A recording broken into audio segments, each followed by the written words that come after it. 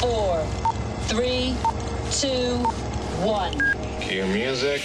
This is Movies First with Alex First. As the adage goes, time and tide wait for no man. In this slice of life piece, which morphs into science fiction, a chemist has invented a time-travel drug that sends people back. It has greatest impact on those with young minds. They're the ones who are most inclined to be high. And what a trip it sends them on. Steve, played by Anthony Mackie, and Dennis, Jamie Dornan, are longtime friends and New Orleans paramedics, constantly being called out to overdoses. Dennis is unhappily married. He and his wife Tara, Katie Aselton, have an 18-year-old daughter, Brianna, Ellie Ianides, who's about to go off to college, although she doesn't know what she wants to do with her life. Lately, she's become virtually non-communicative with her parents, who've also got a 1-year-old. Steve is used to playing the field and bouts of heavy drinking. Recently, he's been popping pills for a pounding head. Tests reveal he has a deadly, fast-growing brain cancer that's kept his pineal gland, which produces and regulates some hormones, including melatonin, from calcifying.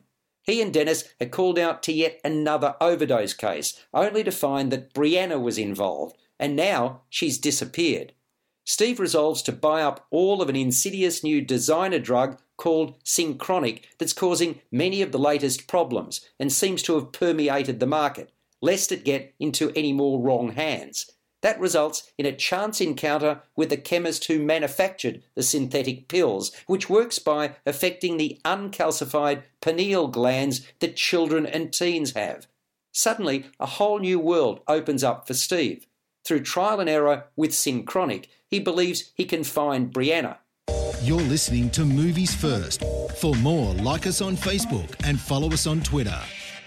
Synchronic the movie is the brainchild of writer Justin Benson, who also co-directs with his best friend Aaron Moorhead. I preferred the first half to the second, which became far more predictable. For a long time, I didn't know where the film was heading, and I was keen to find out. But once Steve crossed over, I'm afraid most, if not all, of the mystery was gone. Still, the setup was impressively left of centre. That involved a number of what are best termed psychedelic trips. Mackie and Dornan make the most of their respective roles, with both their characters having skeletons in the closet. Mackie plays earnest and Dornan lost. Steve and Dennis enjoy an at times fraught relationship. The script plays on the tenuous nature of life and the look for escapism. It also stares down the vicissitudes that can change everything in a heartbeat.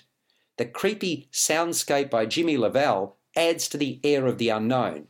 Synchronic is a small audience film that has something going for it, but is no masterwork. It scores a 6 out of 10. You've been listening to Movies First with Alex First. Available at Apple Podcasts, Google Podcasts, Spotify, iHeartRadio, or your favourite podcast player. You can also stream on demand at Bytes.com. This has been another quality podcast production from Bytes.com.